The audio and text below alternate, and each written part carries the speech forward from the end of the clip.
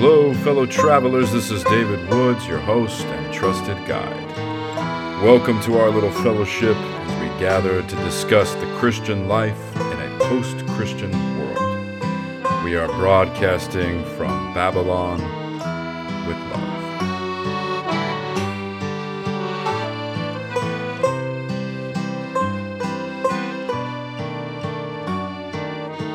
It is my distinct pleasure and privilege to be joined on the podcast today by Dr. Mark Labberton.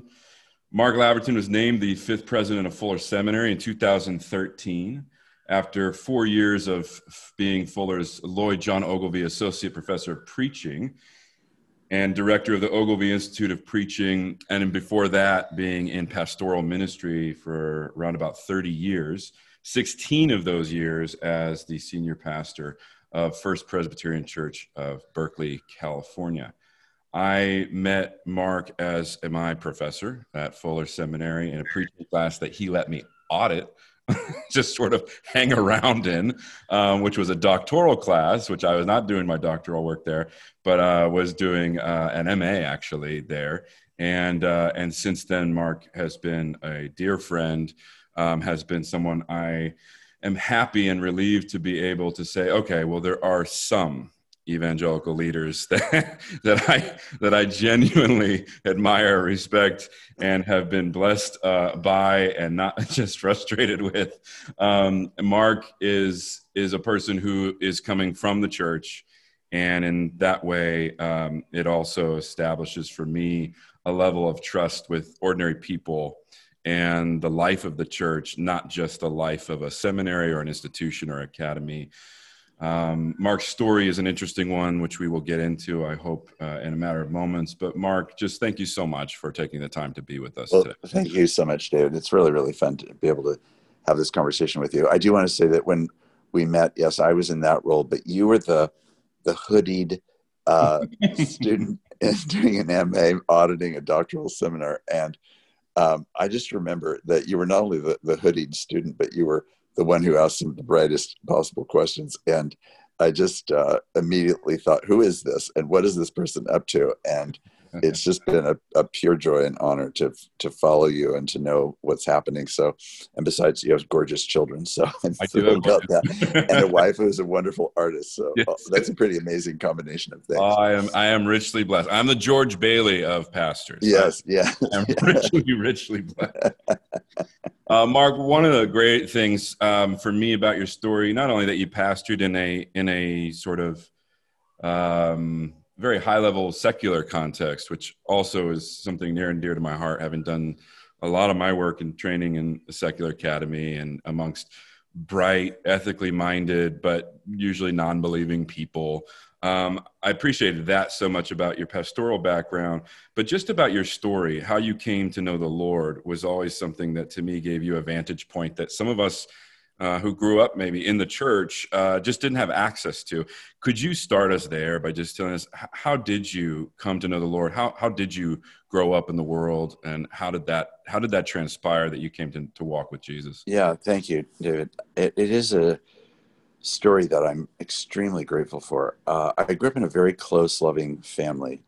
However, my parents, and particularly my dad, was really the personification of a religious skeptic. And I've jokingly said he saved certain neck veins for the discussion of religion, because there were few things in the world that he more wanted his 2 cents to avoid than anything to do with religion or religious devotion.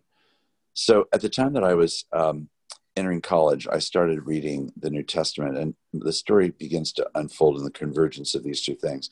My dad's main argument against faith was that what religious people do, particularly Christian religious people, is that they take great things and make them very small.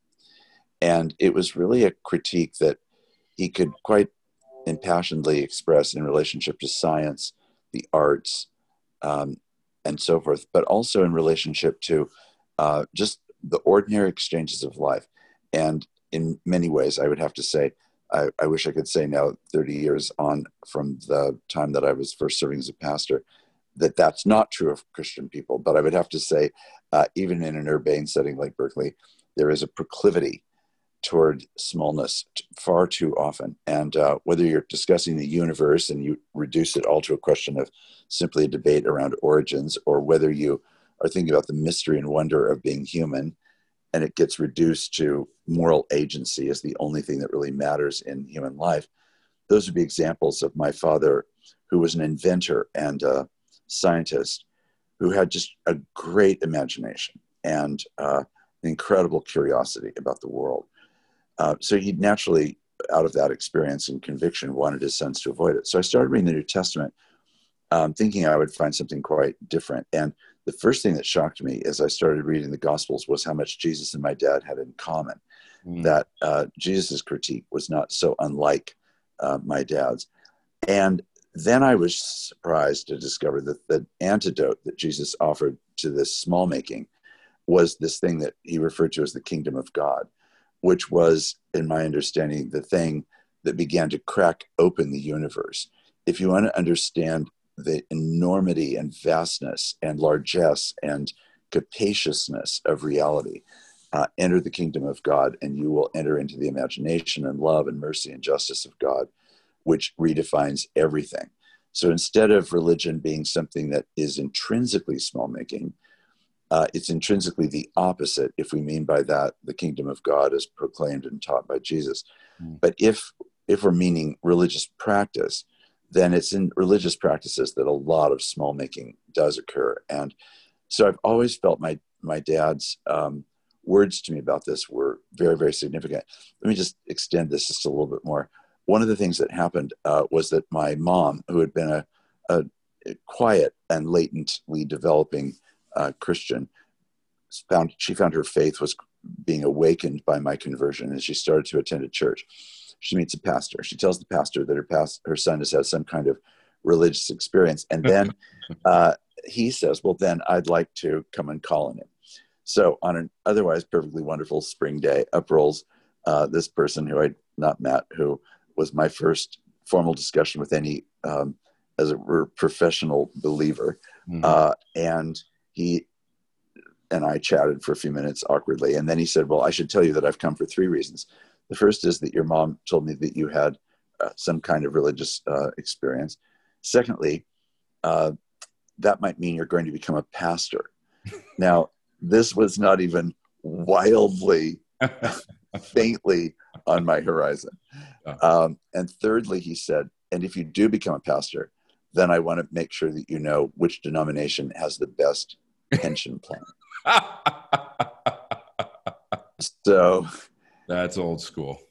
that was old school. So that night at dinner, I told my parents what had happened, and my mom was horrified, and my dad was very gentle spirited guy, and he was quiet for a little while, and then he said, "Now, you do realize this is exactly where this is all going. I mean, I know that you think what's happened is that you're getting to know the God of the universe. But here's this first religious person that came to talk to you about that. And all he really had to offer you was a job with a potential pension plan, and you better get a good one." Wow. Now, I've thought often that conversation with that pastor and that conversation with my dad at dinner was one of the most important days of my whole life, because what was being teed up was evidence of exactly what Dad had been saying for all these years, and was exactly the danger that plagues Christianity, specifically, I think, at the moment, evangelicalism, and is the inverse of what I would understand to be the character of what the kingdom of God is about. And because I can testify so readily in my own self and in the lives of others that I've known, that we are prone to small making and to pettiness and so forth. And I think that established for me a line of demarcation that said, okay, go forth in your discipleship, but remember that one of the lions at the door is the lion of just reductionism, that will serve my interests and have nothing to do with the character and majesty and greatness of God. Did you ever read, is it Harold Fredrickson's The Damnation of Theron Ware? Yes, I have read that. Yeah. So, amazing. Yes. That's kind of what that book was. It is. It is. It was, and I got a hold of that. My pastor was the only other person I've ever even heard of who had read it. Thank God. Um, but when I read that, and I think I was maybe at the end of my time at Fuller, or just shortly after that, or something. Yes. Um, it was like that. It was like, okay, whatever else, whatever else Right. you do, watch out for these 3 or 4 ways in which this story always goes wrong. Yes. Watch Yes. out for the temptation to think this much of yourself. Watch out for the Yes. temptation to professionalize yourself and look for the stable pastoral job in the hills or wherever, Right. the idyllic setting.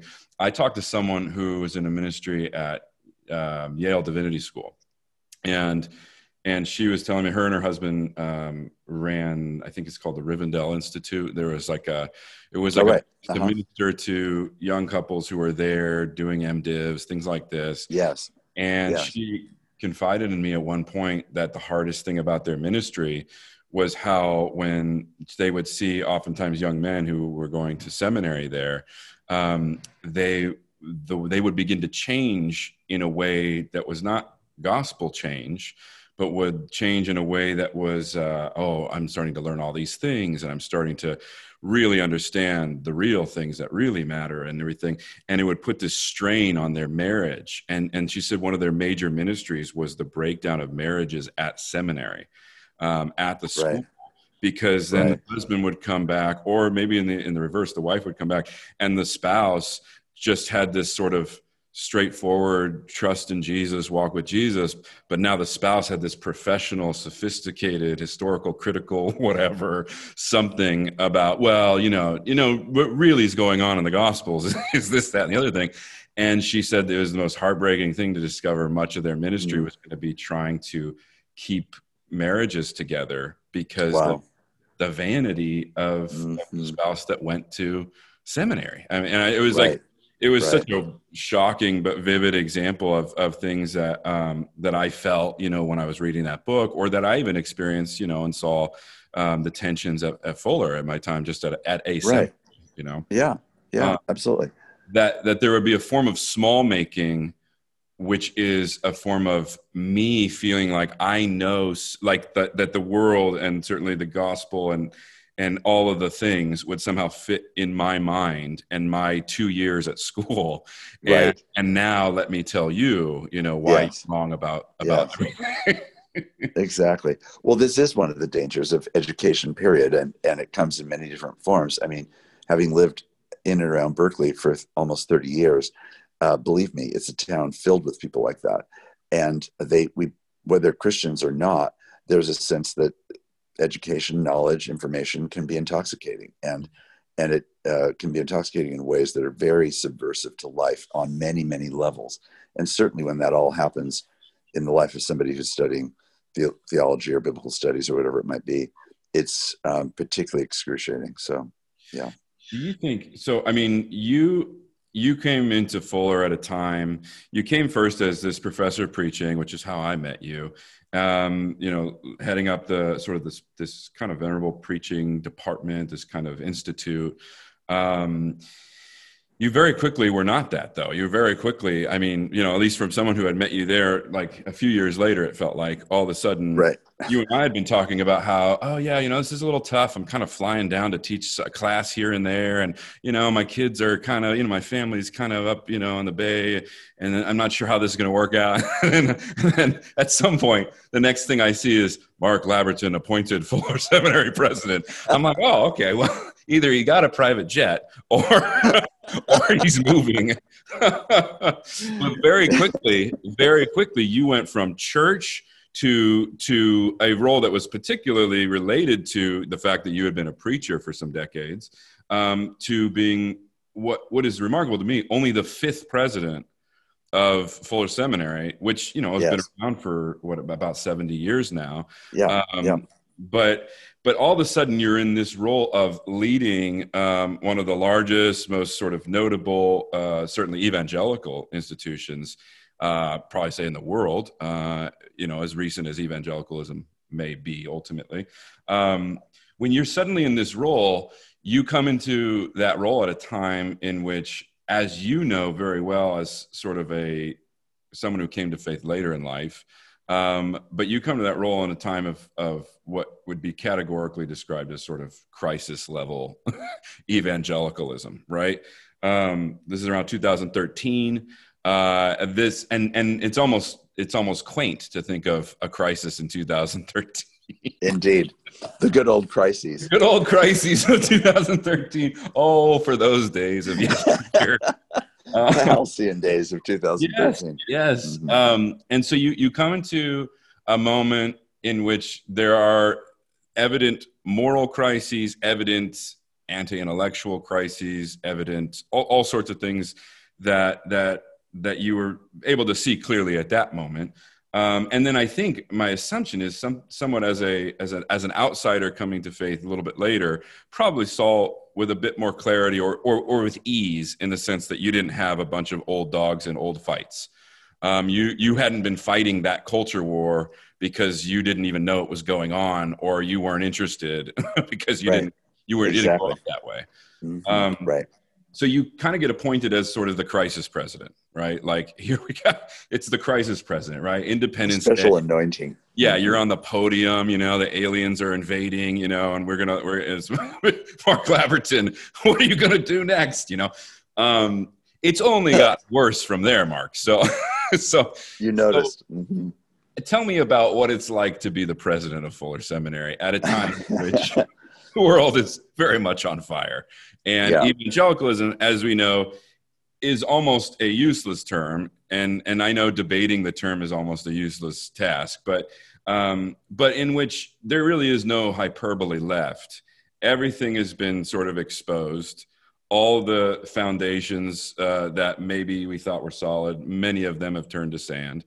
Anyone with eyes to see, which is not a lot of people, which is part of the problem, I think, but anyone with eyes to see sees that we just don't have credibility. We don't have intellectual credibility. We certainly don't have moral credibility. Any day's headlines, including today's and yesterday's, for example, would remind us of that. How do you jump into a job like this? I mean, could it have been easier to just be a senior pastor at First Pres Berkeley?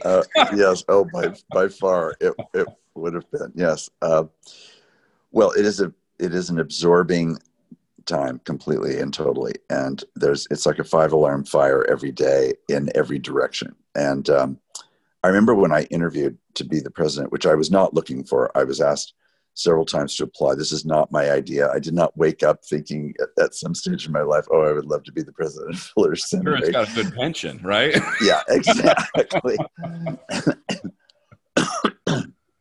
It was a shock to me that this is the role. But I remember when I was interviewing, I said, I think that probably as a board, you would imagine that one of the major issues that Fuller will face in the next years is its own response to the LGBT crisis. And certainly that is a very important thing that we need to consider and reflect on. But I said, I actually think that the much deeper crisis is actually the moral, spiritual, and theological crisis about evangelicalism's relationship to race in America.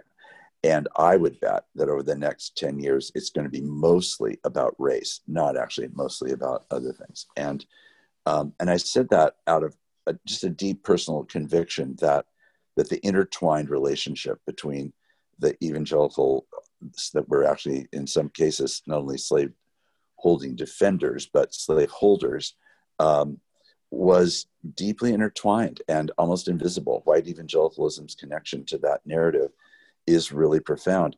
I start there as a response to your question to say, not only has that manifested itself in the way that we're now seeing, but it reflects this unreflected sense that we basically have a neutral faith. We're just affirming what we believe. We're just teaching the Bible as though we're context-free, prejudice-free, politics-free, which we've never been and which no one can be. And we are trying to be faithful to the scriptures. That's true.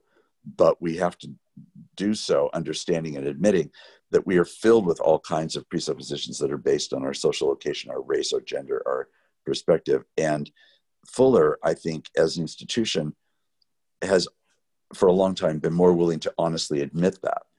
Now, having admitted that, have we admitted it about ourselves all the way to the core? And I think the answer to that is mixed. I think yes and no, right? It's very hard to see ourselves in our context. We tend to still always paint ourselves in a more neutral way. But it became clear to me almost immediately that one of the big tasks of this season was to be intensely self-critical about our history, about our location, about, yes, all the great strengths and wonders that are remarkable in many, many ways about Fuller. And yet we haven't turned our best critical tools on ourselves to really understand our own challenges. And that's theological, social, political, educational, technological, theological, biblical, everything has to be put on the table. And it's not because it's a task of abandonment at all. It's a task of clarification. And I recently posted a meme on Facebook that tried to offer a definition of evangelicalism. It simply said, evangel, the good news of God's love and justice in Jesus Christ. Ickalism, other stuff, some good, some bad, but definitely not the evangel. Right. Give your life to the evangel, by all means say yes. Give your life for the ickalism, just say no. Now, that little meme tries to compress in a certain way many of the other things that you were referring to, which is the larger landscape. And our hope is never in the ickalism. It's right. Only in the evangel. And we can't come to the evangel without bias or prejudice or assumptions, but the evangel itself is built to be, if it's received and active in our lives, the good news of Jesus Christ is built to be a constantly renewing, self-corrective, God-correcting understanding of ourselves, our relationships with one another, our witness in life in the world, whatever our work or location might be. So let's by all means hold on relentlessly and primarily to the evangel. When I preached at my inauguration service, I said, I did so based on Philippians 2, and I said, we have to make sure, like Paul does, that the evangel is the primary thing. And then let's make the primary thing the pervasive thing. So if it's primary, it's not just a confessional word, it's really a whole list of letting it actually be the lightning rod, the measure, the provocation, the empowerment to do our work in light of the gospel, not just in light of the academy or in light of culture or in light of politics, and especially not in light of the ickalism of evangelicalism, which is just embedded in subcultures, not really an expression of the gospel itself. So I think what we've been trying to do, and this is a deep part of what Fuller is actually doing even now and continues to do, is to really do this self-examining work and then change the things that we think are really unfaithful or inadequate or lame or distracting about what we're actually doing for the sake of that central task. As you know, David, no community in certain ways is more political than an academic community. And Fuller, like any academic community, can easily become turned in on its own inner life in a way that is actually not productive. It's just about academic politics, around which there's a great deal of passion. And I think often it's because we are not giving our real passions to the things that actually matter most. So let me just pause there and see if you want to respond to that at all. I mean, a couple of things. It strikes me first, almost incredible that you would have said that in your interview and then they would have hired you. Yes. Because, I mean, at least, historically, I'm assuming, and this might be totally unfair, but, boards of venerable institutions that are largely white are usually older white guys who, I mean, let's be frank, may not think that's the issue, certainly wouldn't want a president who thought that was going to be the issue, or would be nervous that in making that the issue, aren't we just responding to what the culture is saying is the issue? Isn't Mark actually just playing into the identity politics obsession with et cetera, et cetera, et cetera, to even be able for them to be able to hear that that was not just what you thought would be the issue moving forward in the culture, but that's a central point of us almost symbolizing not seeing ourselves historically and critically, the deep sort of history of Christianity in America, particularly, and racism. Just that they would be able to have parsed, be willing to have parsed that, because I know from the outside, plenty of people had said, "Oh, Fuller's just woke, like Nike's woke," and everybody, like that. It's more like getting cultural points, and it's a way of like rushing out to have a, hey, we're right on the same page with you, witness, rather than digging deep into historical theology and the things the church is to be up to. And so it's wonderful to hear sort of that you said that, the way you said that, because it does risk the outside saying, aren't you just following what the culture's agenda happens to be, or what happens to be in and acceptable by the erudite sort of left intellectual class, which Fuller wants to be more like, and flee from the fundamentalist group on the other side that we don't want to be like. And, I mean, like that you would try, that you would be willing to say, this is central to the moral integrity of what it means to live the evangel, and has been one of the most glaringly missed things in the history of American Christianity. And that they would have ears to hear that, rather than the narratives I just spelled out about it being hijacked for some other read, right? Right. That seems. Yeah, I mean, I was very free about that, because I was. It is absolutely one of my most deeply held convictions, and I think it's a crisis of many different kinds. It's ultimately a gospel crisis. It's not a cultural crisis or a racial crisis. It's a gospel crisis, and I think it was surprising to me, but also something that I thought, well, we have to lay all these cards on the table, because if I am to be the president of Fuller, I can't smuggle this in later. They need to know that this is how I'm seeing it on the front end. Right. And of course, this is long before many things that have happened at Fuller, which have been very painful and challenging things to try to name and work through. And the slowness of the process in academic change can often be very difficult for me, but also difficult for students, particularly, and others. So, yeah, I'm grateful for that. I think that our board has been a board, however, that is a very learning-oriented board, as opposed to a presumptuous board. It's been a board that's been groomed really in a subculture of saying we must remain open and engaged and reflective about what's really happening, and not just hold our presuppositions with grandiosity and piety, but let's actually let them do some work. And I think this was work that was not unfamiliar to the board, but it was work that I was clearly going to be leaning toward even harder. And so even this summer, we've spent time reading several books together. We books around racism and white supremacy, books and movies that we've watched. There was a really remarkable film made by one of our students about the brutal murder of his grandfather that was then in South Carolina, who was then, the whole thing was just completely buried in the press. He recovered this story, made a beautiful, remarkable documentary about the story with all the people that are still alive, and the way that it had been handled by the police, the way it had been handled by the church, the way it had been handled by family, and all of that.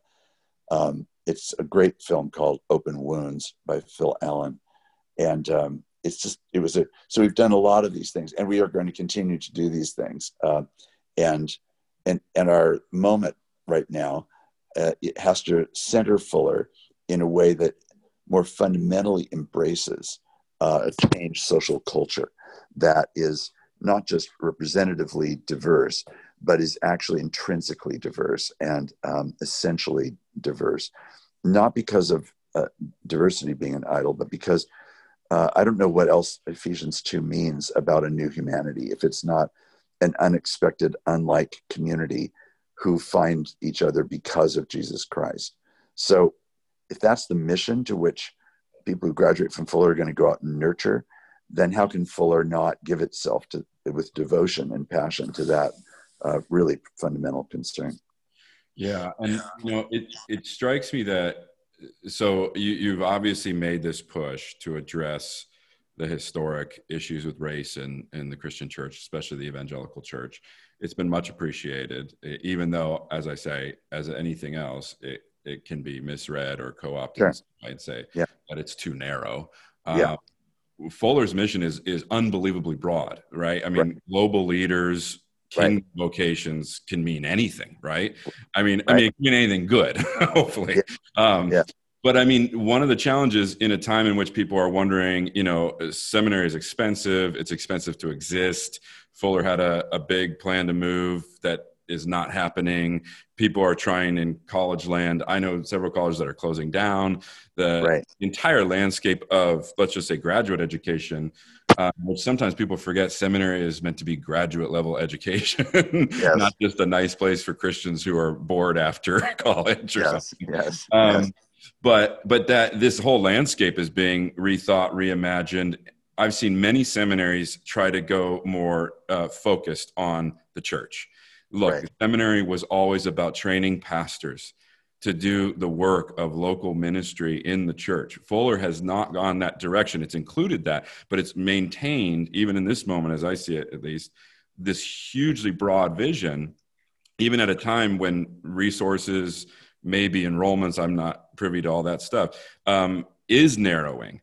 So the decision to sort of maintain that breadth of School of Psychology, of these different, this landscape of multiple vocations, which when I was there, one of the things that was so surprising to me, and I did have to wrestle with it a little bit, I'd say 1 out of every 5 or 6 students I knew were even considering pastoral vocation. Mm-hmm. It was oh well, we'll see, and part of that was like, oh well, that's really expansive, that's cool. It brought like lots of different people there, more artists and more kind of imaginatively oriented people that I really appreciated. But part of me, and I think I even voiced this to you when you were the professor of preaching, was I just didn't know a lot of people who were like, I'm here to be trained to be a good pastor. It was almost like the pastoral thing was too small. It was like local ministry at a small church, which most churches are, or whatever it might be, was not kingdom vision, global leadership, right? The bigness of a bracing vision of what even Fuller was standing for. How do you try to navigate the institutional life of Fuller, having not chosen to go narrow in its focus on training pastors for the church, for local ministry, not pivoting in that direction, which I've seen work for a couple institutions recently, that has given clarity and has given like, okay, that's what we're up to. If you want that, this is a place for that, right? Fuller is maintaining that breadth. Is it at risk to it being too diffused in Build-A-Bear seminary education, whatever you're interested in, we'll find a way to make it work. I mean, like, I know you've had to make some serious cuts, but the mission has maintained the bigness of the language. So how do you negotiate that? Right. Well, wonderfully, you've stuck your finger in one of the many light sockets that are light right now. So, let me tell you what our current phrase is that's describing our understanding of our mission, because I think it helps to unpack our response to what you're rightly and correctly describing. So what we're saying that Fuller offers is an indispensable formational education for diverse Christian leaders everywhere. And I think the issue of narrowness would be hard for the subculture and the character of Fuller, because I think in our best moments, we are and have been and will be an institution with a global vision, and not one that is small, not global in globalized, like we're trying to take over the world, and McDonaldize or Fullerize the world. Right. But in the sense that we don't want to lose track of the fact that God's vision is deeply, intimately, and profoundly personal, and deeply and profoundly expansive in its reach and its implications of all dimensions of life, all parts of the world, all conditions and sociologies, including also concerns for the universe itself and for the planet that we live on. So it would be hard to reduce that in our vision, because I think we would feel that that's really a reduction of the gospel, and that I can say more about that. But as a result, what we have to tighten is not that vision, but the discipline to accomplish that vision in a more intentional way.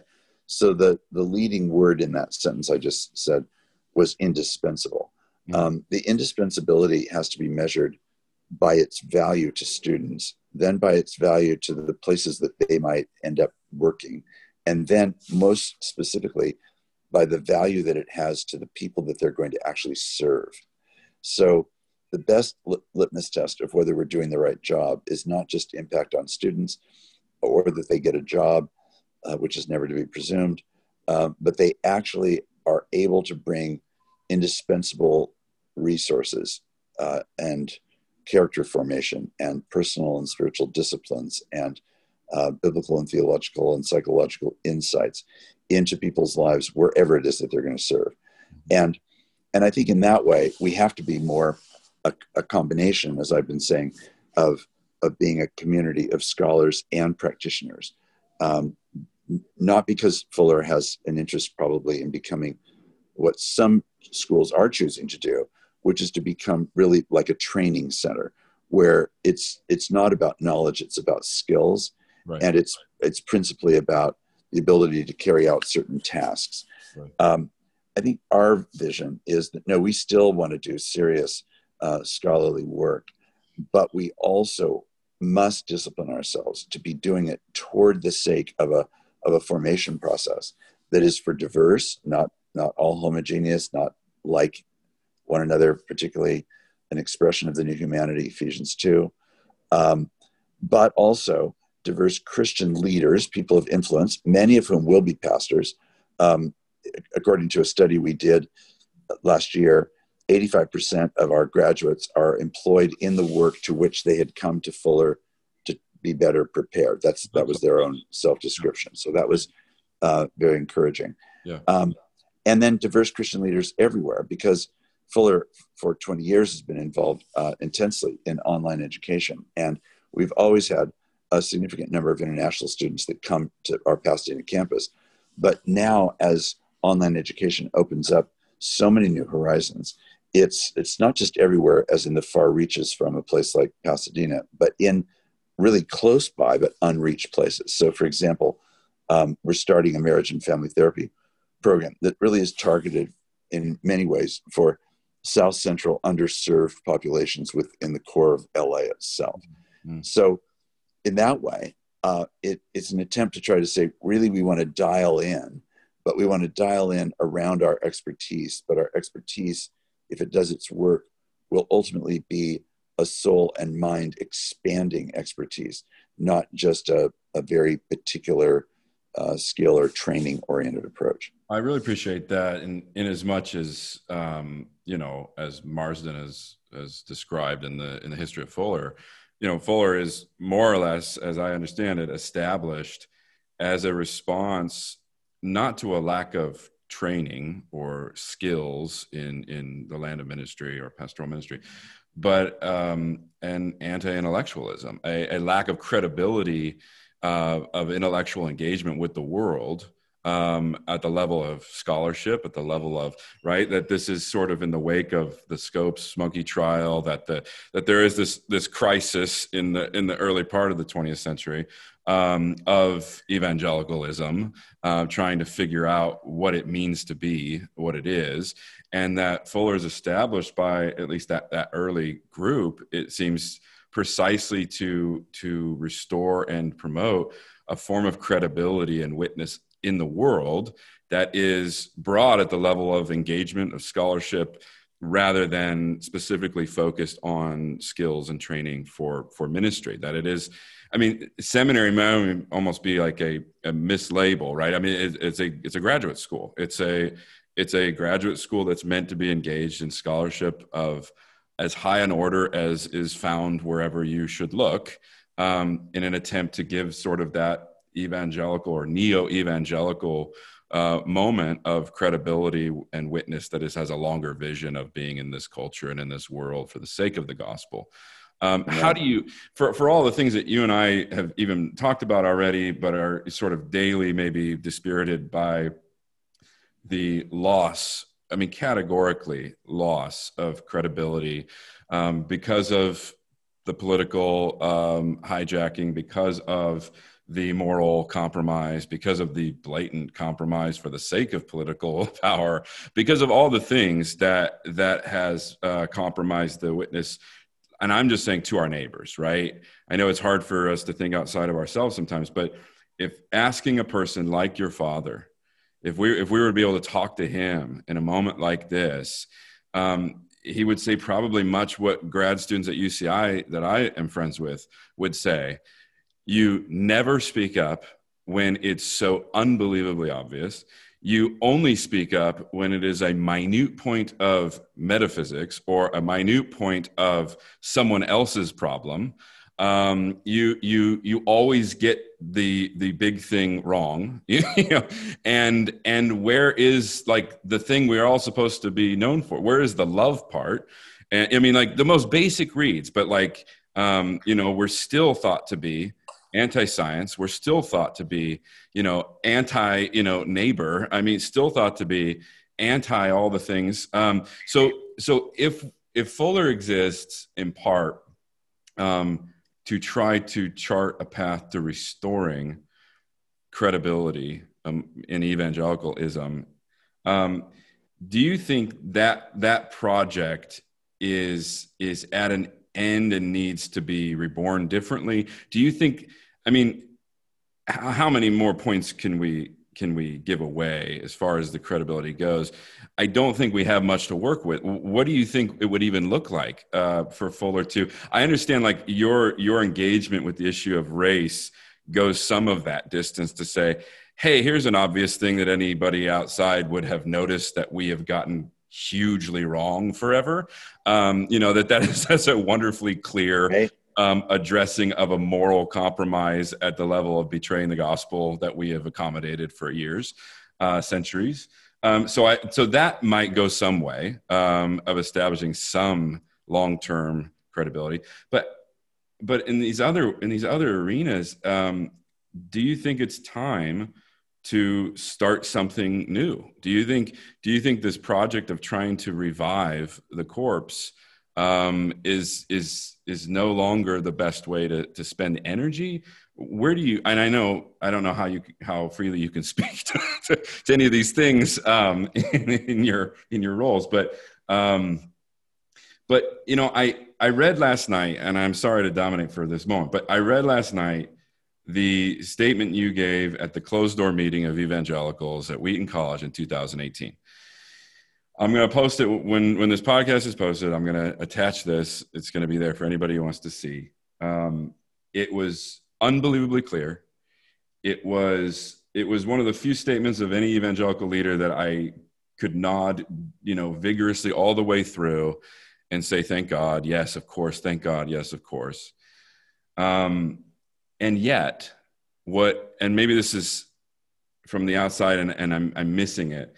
And yet the most frustrating thing is that a statement like that could be made with all that clarity, with all that, I mean, the willingness to say that evangelicalism has violated its own moral and spiritual integrity, full stop.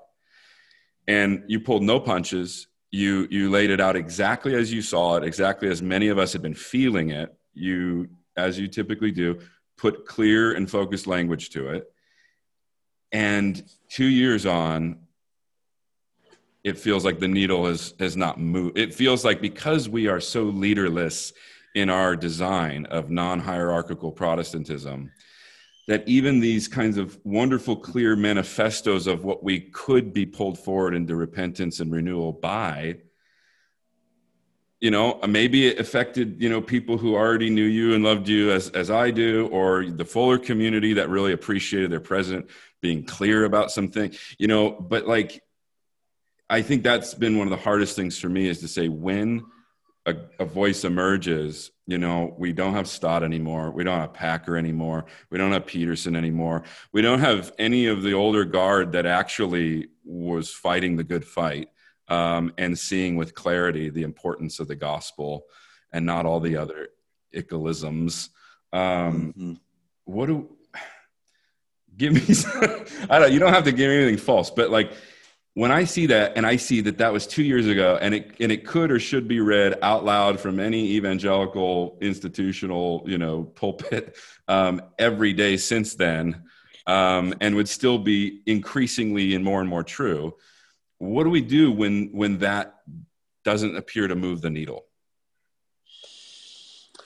Well, that's a gargantuan set of questions. Sorry, and I'm eager to jump in, but before I do that, I want to just make note of something, which is that the very reason that when Fuller is at its best, it cultivates, and I'm now going to embarrass you, it cultivates or contributes to the cultivation of people like you, David. So what you've just demonstrated in that last long paragraph is really all of the markers, right, of saying, I mean, this is partly why when I said you were the hoodied student in the graduate seminar auditing it, but you also asked some of the most intelligent questions. That is part of the reason why I particularly have latched onto you ever since, because I feel like, yes, 1,000 yeses. David Woods is the person that we need to, that brings these things together. And you do it, I think, in a quite remarkable way. It's certainly in a way that is reflective of my understanding of the evangel, but also in a way that's very reflective of a person that's wrestling in the terrain that you wrestle in, which is both partly the academic universe that you've occupied, and not just occupied, but you've occupied in departments that are particularly not interested in faith, at least in the classic sense. Maybe they were, but in the more contemporary sense, they tend to find an interesting heuristic conversation, but less otherwise. So for those of you who listen regularly to the podcast or are part of David's church, I just want to say, don't miss any of this action. So thank you for all that you're doing. I do find it, the decentered character of evangelicalism that has no leverage, no hierarchy, as you're saying, no place to turn, no voice, no structure that gives it clarity, that gives any voice more authority. It's really just driven by popularity, and popularity is currently being driven by social media, and social media is really driven by, technological dynasties that in one way or another promote and feed that pipeline.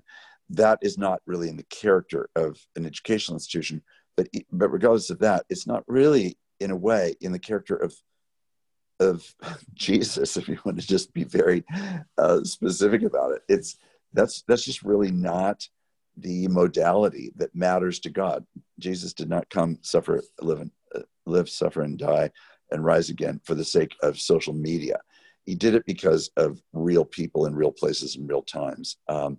And I think this is where I'm not sure whether evangelicalism has a future. I edited a book of essays a few years ago that was called "Still Evangelical?" And in my opening essay, I said, I tried to give us a sense of the scope and the landscape of evangelicalism, but I also said, I'm not sure that the real question is still evangelical. It's, are we yet evangelical? And the reason I put it that way was to say, are we yet in any way people that could be given the honor of being identified with the evangel? Is that actually our character, our action? Are we yet evangelical? That feels like a very productive question to me. It flips it around. It's not a treasure trove to be held or prize to believe that we've won and everyone else is lost. Those are all the worst sides of evangelicalism.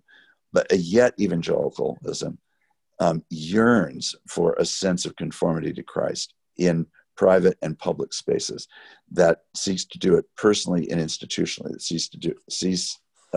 sees the opportunity to be light and salt in culture as an act of love and justice and mercy, not condemnation and judgment and phobias of various kinds. So when we have literally the cart in the completely wrong position, then it's bound to turn out as it has so tragically turned out. So is it recoverable? Well, I don't know. This is where the ickleism, I think, is just so problematic. Whatever the future is, it will be defined and has to be held centrally to be oriented to the evangel. So part of the reason that I am recently using the evangel prominently in a lot of things that I'm saying and writing is a way of saying, of giving an echo to something called evangelicalism. But I'm also wanting to hold on really to the main thing, which is the evangel. It's not the entailments that have ended up in a subcultural format, turned out to be something radically different. I think that the second thing is, you're right, that when Fuller was established, that it was an attempt to try to carve a third way between liberalism and fundamentalism. Unfortunately, in the 80s, it was really, I think, principally because of the press, but participated in by a lot of fundamentalist pastors and leaders, that evangelicalism became the great watchword that was adopted, and fundamentalism has really fallen by the way. And a great deal of what we're implicitly talking about here is not what I would have said historically you would even think of calling evangelicalism. You would just simply call it fundamentalism. Right. But as fundamentalism fell into such disfavor, not unlike exactly the road that evangelicalism is now taking, evangelicalism, in other words, got swamped by the way that the press and other voices turned evangelicalism into fundamentalism. And then it's the fundamentalism that is, of course, driving everyone crazy. The evangelicalism that Fuller was trying to represent, and other institutions like it, was to try to say it is not evangelical. It's orthodox, but it's not fundamentalistic. And on the other hand, it is not liberal, at least if liberal means an abandonment of orthodoxy. But it does welcome self-critique, deep scholarly self-critique and academic critique. But that's really different than either an abandonment to a certain kind of academic liberalism or abandonment to a certain kind of fundamentalism, neither of which was the part of what evangelicalism at its best was trying to do. Now, even at its best, it still wasn't self-critical enough. So, when Fuller was founded in 1947, it was not intensely self-critical. It was critical of these other movements that it wanted to avoid. Right. Oh, that it had been rigorously, self-critical about its own social location and its own, but that was not the period. 1947 it was in the late 40s and 50s that there was this explosion of so-called evangelical ministries. So there was in the development world, people, organizations like World Vision, for example, or whether it was in the theological world like Fuller, or whether it was in the parachurch movements like InterVarsity, Young Life, Campus Crusade. All of those came into existence largely out of this same vortex that, yes, as you say, was a response to the Scopes trial. It was a response to a kind of rising Americanism that by the end of World War II had really reached an extraordinary pitch. And, when I was a pastor in Berkeley, the most significant period of growth in the Berkeley church happened from 1947. It happened from let me get this right. It happened from 1947 to 1960. And it was in that period that hundreds and hundreds of soldiers returning from war, came back to Cal, finished their degrees, were converted at the First Presbyterian Church of Berkeley. In about an 8-year period, over 700 people went into so-called, quote, full-time Christian service out of the life of that church. Wow. It was an unbelievable period. Bob Munger was the pastor during that time. And it was just one of the most remarkable expressions, but it was still, looking back on it with all due respect, it was both gospel centric but American culturally shaped in ways that I think were not apparent. That same thing is true of all of us endlessly every day. We're endlessly being shaped more by our environment. I mean, I often have observed that it feels like we're caught in a circumstance where really primarily we live our sociology and we baptize it with some Christian gospel. That is always anyone's challenge. So, yeah, I think all the issues that you're describing so well are exactly the challenge. And I do wish that the content of that talk that I gave at Wheaton was internalized. I have to say, even in that gathering, it was clear that there were prominent evangelical leaders who were very uncomfortable with things I was saying, which was fine by me. But I'm just saying, I could feel in the room the sense of anxiety about donors, anxiety about a certain kind of cultural location, anxiety about whether people would be willing to give up some of the things that guard their protected life. Mm-hmm. You told me once that you read Shakespeare's King Lear every year. Yes. And, King Lear is a play about lack. It's a play about divestment, about exposure. Exactly. It's a play about exile. It's right. Much of that language you've used to describe the church in these years as an exilic church. Right. What Lear is also about, maybe because it's about those things, is about forms of judgment, judgment on the use of power, judgment on the professions of love, even amongst the family. Describing the church as a church in exile biblically also means exile never happens by accident. Right. It is consigned as an act of judgment. Right. By the Lord. It comes from God, not from Nebuchadnezzar as right, well. Exactly. That God uses exile to judge, to bring low what had been vaunted. I think we've touched on ways or reasons we could see our own church needing to be sifted and judged. It is weird to try to lead during a time of divestment. It is weird, I would imagine, to try to run an institution knowing that one of the things the Lord is trying to teach us in this time is powerlessness, is a lack of being able to move the needle by our sheer will or even very good, clear ideas. The humility that Lear faces, let's say, on the heath in the storm, that moment when he is crying out and wondering why the gods in his realm, which is sort of a pre-Christian pagan imaginary, why the gods would not be able to cover his bare naked body. There's that famous line by Albany that if the heavens do not send those spirits down, that mankind will prey upon itself like monsters of the deep. It's difficult to look around at American culture and not see connections to Lear and not see connections to this sort of judgment or this sort of chaos. I wrote on Lear when I was in grad school and described it as the most unexpected romance, in which, in Shakespeare's clearly most bleak and most devastating tragedy, there is nonetheless the smallest chink of light, and for me, in the figure of Edgar. Mm-hmm. Right. Edgar meets Lear on the heath. Edgar is babbling like someone escaped from the Bedlam beggars' prison, the lunatic asylum, the hill over. Right. He's babbling, and it's not clear if it's a performance or if he's lost his mind or where he is at in his sort of insensate way.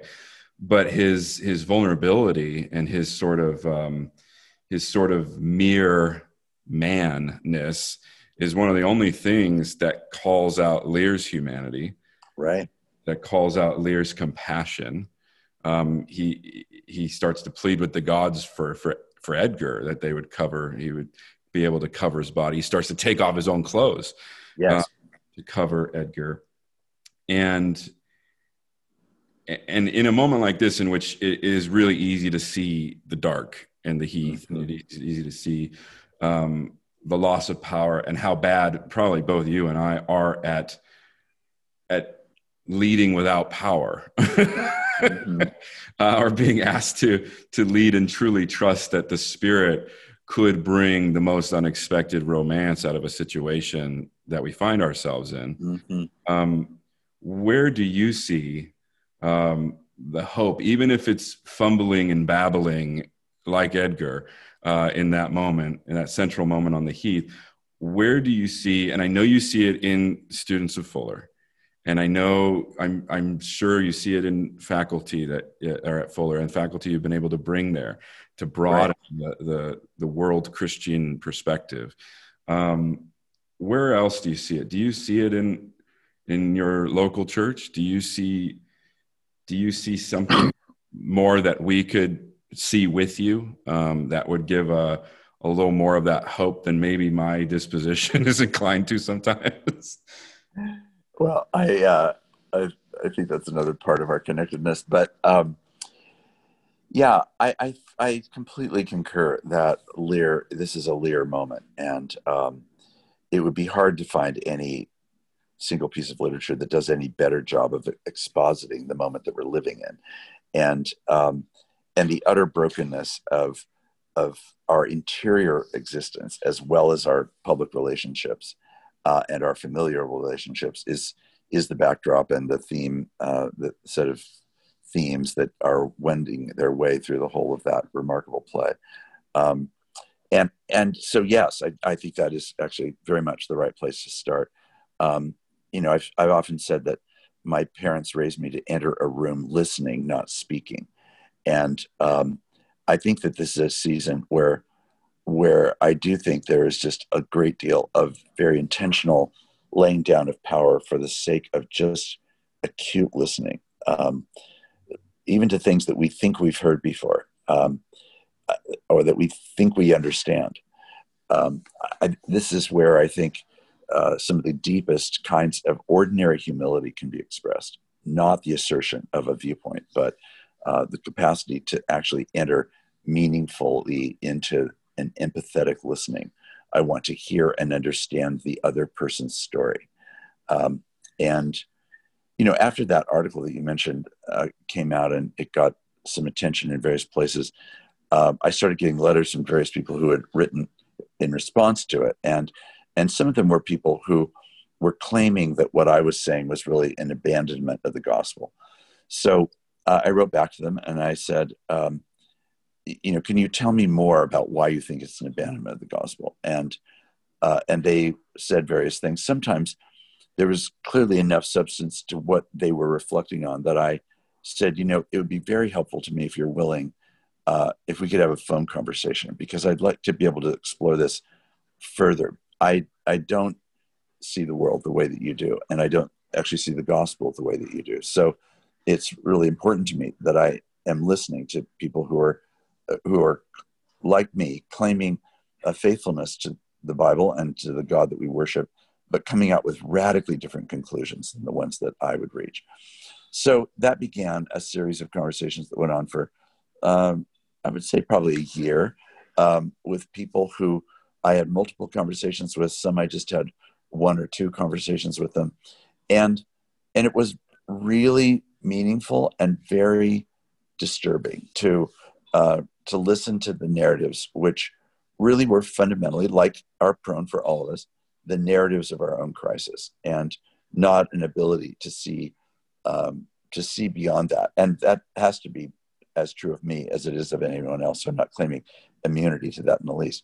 But I think then the question of is there hope in this? Where is the dignity? This, I think, obviously, as you would believe too, the core of that has to do with the richness of our understanding of the evangel. If the evangel is not the source of what you're describing, not in that kind of Band-Aid like way, not that gospel that just says, well, here's a little gospel that will help Lear on the heath, but really this much richer, complex, deep, profound, passionate, the passion of God defined reality of love in suffering, in weakness, in disempowerment, in self-inflicted suffering, in interrelational abuse inside families and beyond. If our gospel isn't a big enough gospel for all those things, then I don't know that we do really have any hope. If it's just, as it were, someone needed to come along on the heath and share some, quote, good news with Lear. Oh my gosh, that's just really not even imaginable. It's not even a thought that's ever occurred to me until this moment. But if that was to have happened, which is actually the way the voice of evangelicalism strikes currently in our culture, then no wonder people are absolutely repelled by it. They are repelled. And so I think the question is, where is the hope? I think it's listening. I think it's believing that in that intersection, relationally, institutionally, whatever it might be, there's a capacity to invite people into a hearing of good news that is not reductionist, that's not narrow, that's not self-serving, that's not politicized, that is that holds the greatest crises with the deepest compassion and empathy, but also power to heal and renew and remake. It's in that spirit that I have said often in various settings in recent years, it is really a hope for revival, not as a religious meeting. I don't mean revival in that way. I mean the work of the Spirit of God freshly breaking into people's lives. And church historians have always measured genuine revival by two things: personal transformation and social transformation. And if it's just about personal transformation, it's not considered a revival historically. It has to actually show up in public space that is seeking the common good, which is the place out of which a great deal of the first and second Great Awakenings, so-called, were works of revival that, yes, were inwardly transformative, relationally transformative, and socially transformative.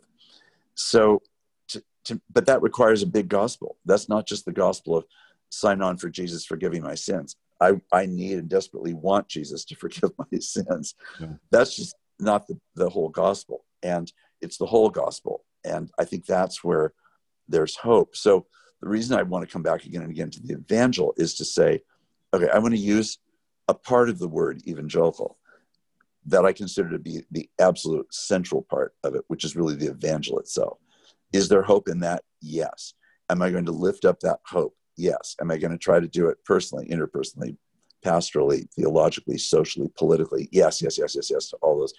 And it will all manifest itself in a way, I hope, that is actually principally about the character of God, not principally about my social, political, racial, gender identity.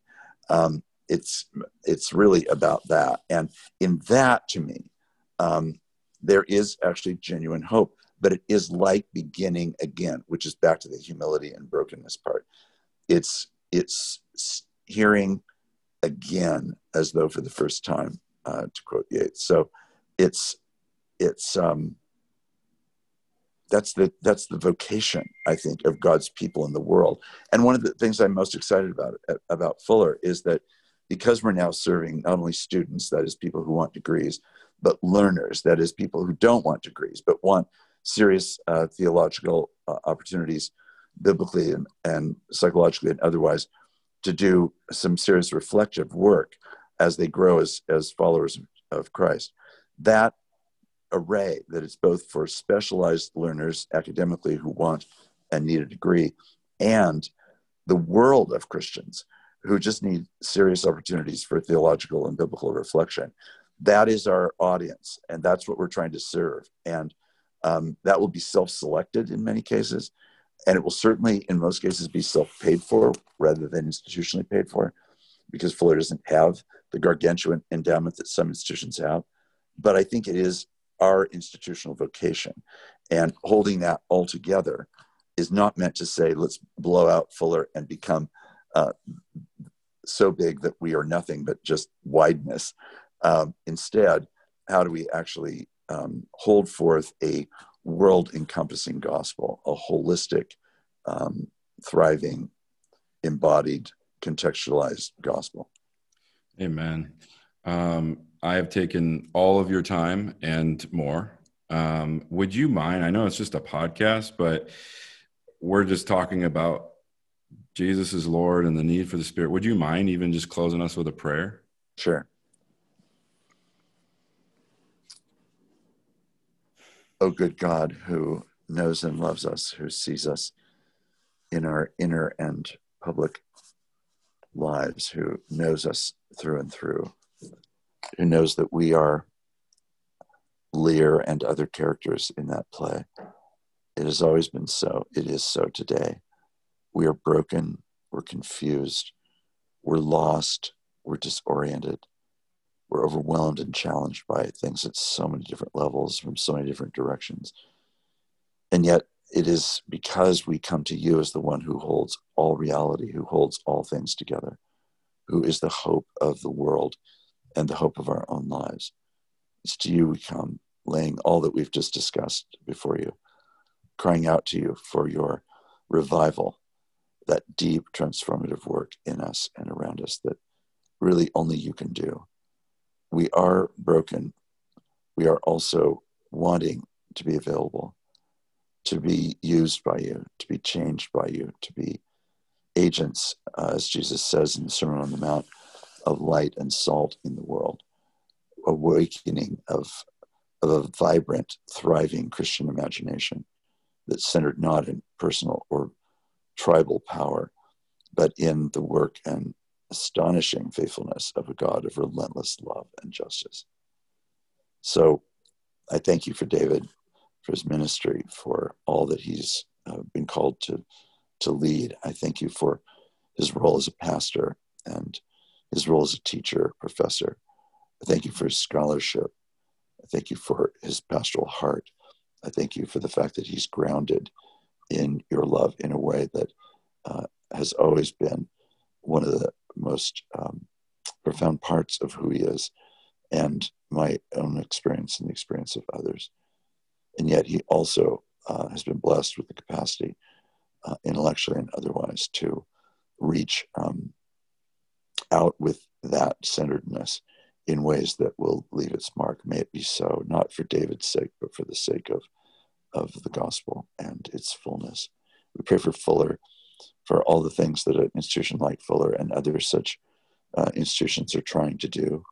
Bless, encourage, guide, protect, defend, but also challenge, disrupt, reorder us so that we might be more the people and the institution that you would want us to be. Thank you for this conversation. Thank you for each person who's listening to it. And we pray for your blessing on them as well. Whatever the places are of need, brokenness, concern, fear, hope, joy, delight, creativity, Lord, do your good work and do it in abundance, we pray, for their sake and for the sake of all of those that they will touch. In Jesus' name. Amen.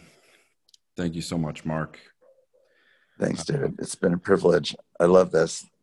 Yeah, I love that. I love that we could just chat in your home somehow. I mean, it's just such a yes, and in your garage. I love that. If at all possible, let's not make this the last time. Yes, absolutely.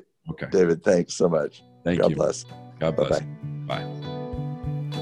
That's our time, my friends. If you would like to support the podcast, please do subscribe and rate us on iTunes. And if you would like even more content and to become a patron of the podcast, head on over to FromBabylonWithLove.com, click on newsletter, and sign up there. Until then, many thanks to producer Zach Leach for all the twists and turns, and to Lonesome and Muddy, the only house band that'll survive the apocalypse. This has been From Babylon with Love.